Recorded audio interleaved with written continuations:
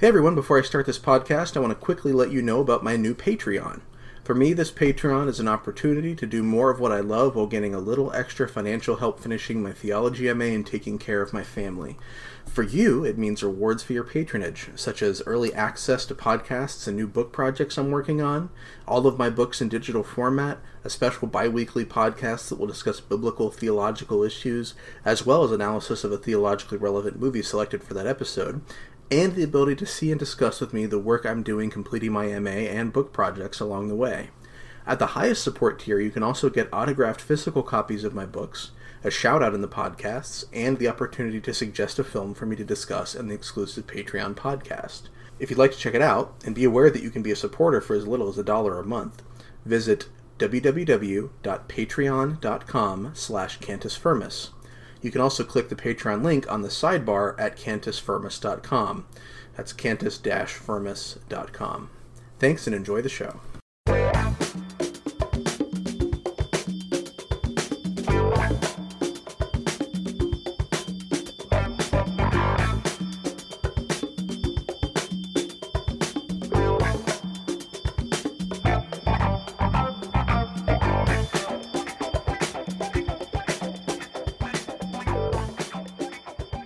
Greetings and welcome to the Cantus Firmus podcast. I want to give a special shout out to the Patreon supporters at the Phoebe tier. That's Kelly Smith and Peter Mangle. At that tier, they get access to a special Patreon podcast, all the books I have digitally, everything I've got in paperback. They get to pick a movie for me to discuss in the Patreon exclusive podcast. And they also get their names mentioned in the shout out in the podcast. If you're interested in checking out that Patreon, we also have tiers. We have tiers at $1, $5, and $50, all with various rewards. This will likely be a fairly short podcast. I just wanted to put something out for Easter that I thought would be helpful or significant, maybe, for how we think about the issue of the resurrection. And normally I try to stick kind of close to a script for these solo podcasts where I don't have a guest.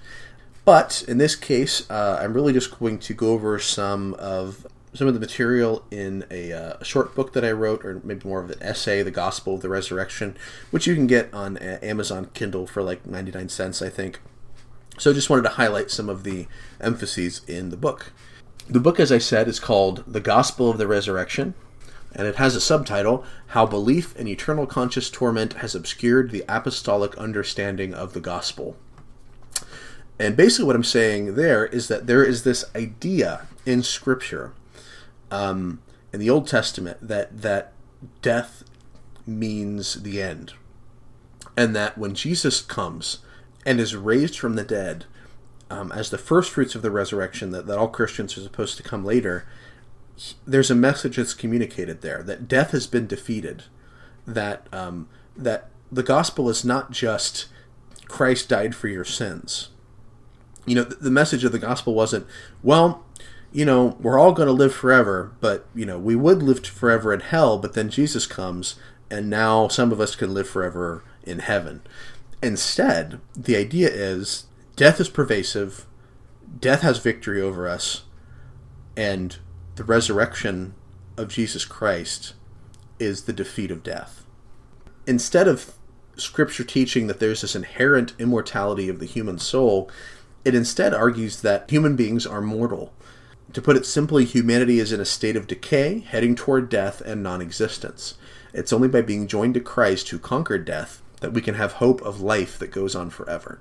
So I start by looking at what the Old Testament has to say about this idea of human mortality. So in Genesis 2:16 through 17, we read that the Lord God commanded the man, saying, From any tree of the garden you may eat freely, but from the tree of the knowledge of good and evil you shall not eat, for in the day that you eat from it you will surely die.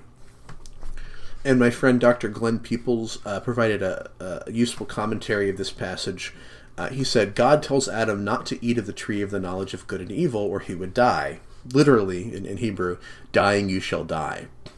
Calvin was right, I think, to see that this means not that man would drop dead on the day that he ate, but that Adam's death commenced on that day and culminated on the day that he returned to the dust, just as God promised. Commenting on this verse, Calvin said, "The miseries and evils both of soul and body with which man is beset so long as he is on earth, are a kind of entrance into death, till death itself entirely absorbs him. As we know, the first humans did rebel against God, and God judged them. The serpent had told Eve that in spite of God's warning, in fact, they would not die. They would gain knowledge and lose nothing. As the story unfolds, we see that this was a lie. In Genesis 3:22, we see that God would not allow sinful man to remain alive indefinitely. Genesis 3:22, of course, is where the Lord God says, "Behold, the man has become like one of us in knowing good and evil. Now lest he reach out his hand and take also of the tree of life and eat and live forever." ... End quote. God doesn't finish the sentence here. So what that's communicating is that a world in which sinful creatures can't be destroyed but go on perpetually tainting God's creation is too horrible to even discuss. They don't even describe what might happen in that scenario. It's just left as this kind of, dun dun dun. And of course, this verse wouldn't make a lot of sense if Adam and Eve were immortal by nature. It actually assumes that they're not, but that immortality for humans was conditioned upon God's grace, which is represented by this idea of a tree of life that allows them to live forever as they eat it. The 4th century church father Athanasius gives a similar interpretation of the Eden account.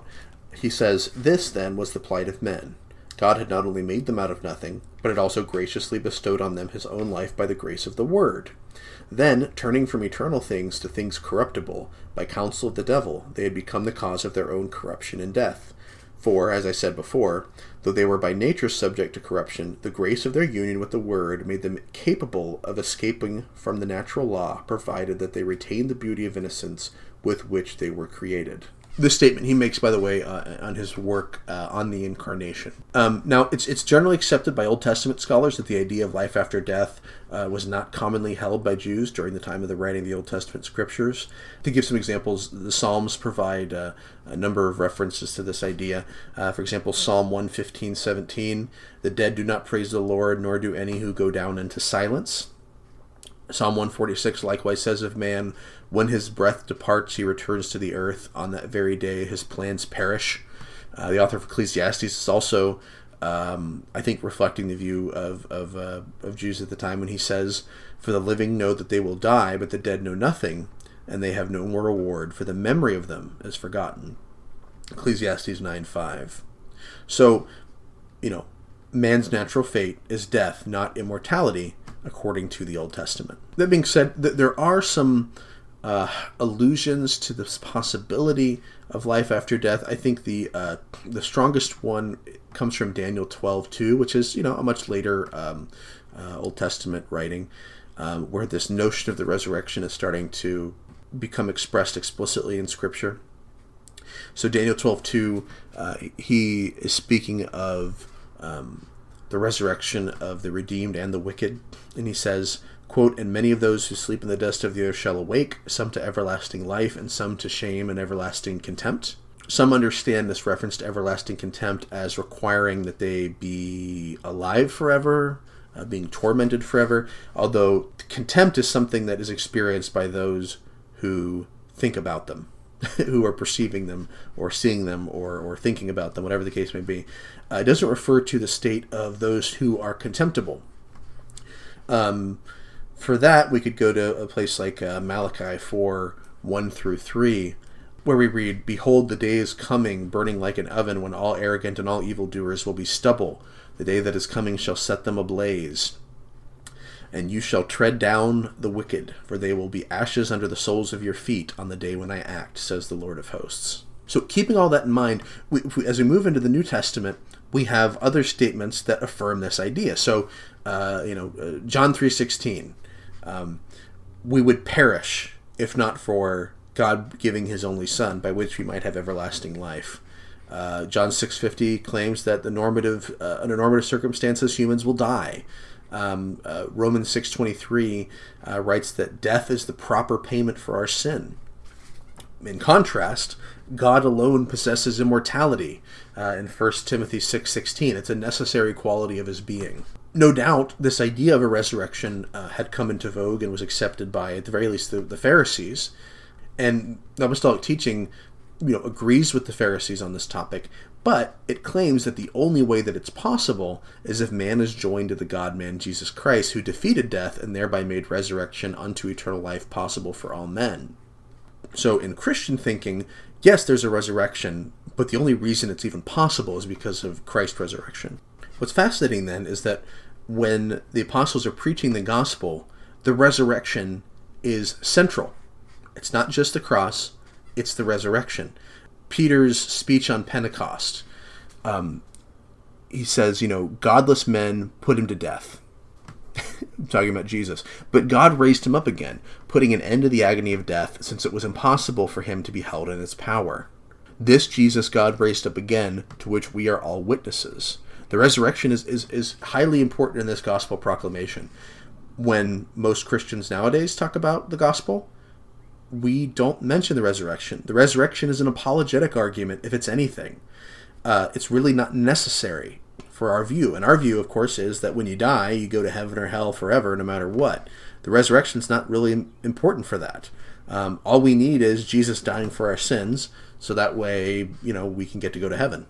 But I'm contending that the apostolic teaching is very different than that. In fact, in 1 Corinthians 15, Paul states that the apostolic teaching, which he received in creedal form, is that Christ died for our sins according to the Scriptures, that he was buried, and that he was raised on the third day according to the Scripture. Now, for Paul, the resurrection here is part of the basic gospel teaching. Likewise, in 2 Timothy 1:8-10, Paul writes that Jesus abolished death and brought life and immortality to light through the gospel.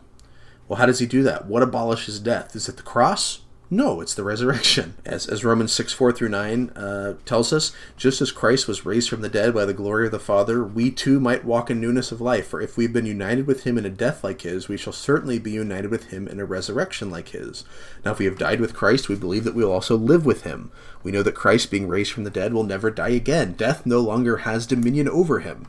Is it the cross that does this? No, it's the resurrection. Romans 8:11, if the spirit of him who raised Jesus from the dead dwells in you, he who raised Christ Jesus from the dead will also give life to your mortal bodies through his spirit who dwells in you. How'd that happen? The cross? No, the resurrection. 1 Corinthians 15:20-26, for as by a man, namely Adam, came death, by a man has come also the resurrection of the dead. The cross, Paul? No, the resurrection. For as in Adam all die, so also in Christ shall all be made alive. Then comes the end, when he delivers the kingdom to God the Father after destroying every rule and every authority and every power. For he must reign until he's put all his enemies under his feet. The last enemy to be destroyed is death. I'm not knocking the cross. The cross is absolutely essential here. But it is part of a proclamation of the gospel that includes the resurrection. And yet our gospel, in many cases, as Christians nowadays, doesn't include it. Now, if you're interested in this idea, you can get this book. I've gone over some of the material already, but this essay, The Gospel of the Resurrection, you can find on Amazon. You could also read Edward Fudge's The Fire That Consumes, which is a very thorough treatment of the subject. There's also Rethinking Hell. The website, of course, rethinkinghell.com, as well as the book Rethinking Hell. Both were projects headed up by my friend Chris Date, although my friend Peter Grice has also been highly involved in that. If you would like to see the conditionalist or annihilationist viewpoint argued against the traditional view and vice versa, you can read Edward Fudge and Robert Peterson's book, Two Views of Hell. But at the end of the day, the resurrection has to be a part of our gospel proclamation because it was part of the apostles' gospel proclamation. In order for that to happen, we have to have a gospel that makes the resurrection significant. And the gospel that we've been preaching doesn't. Thank you for listening and have a happy Easter.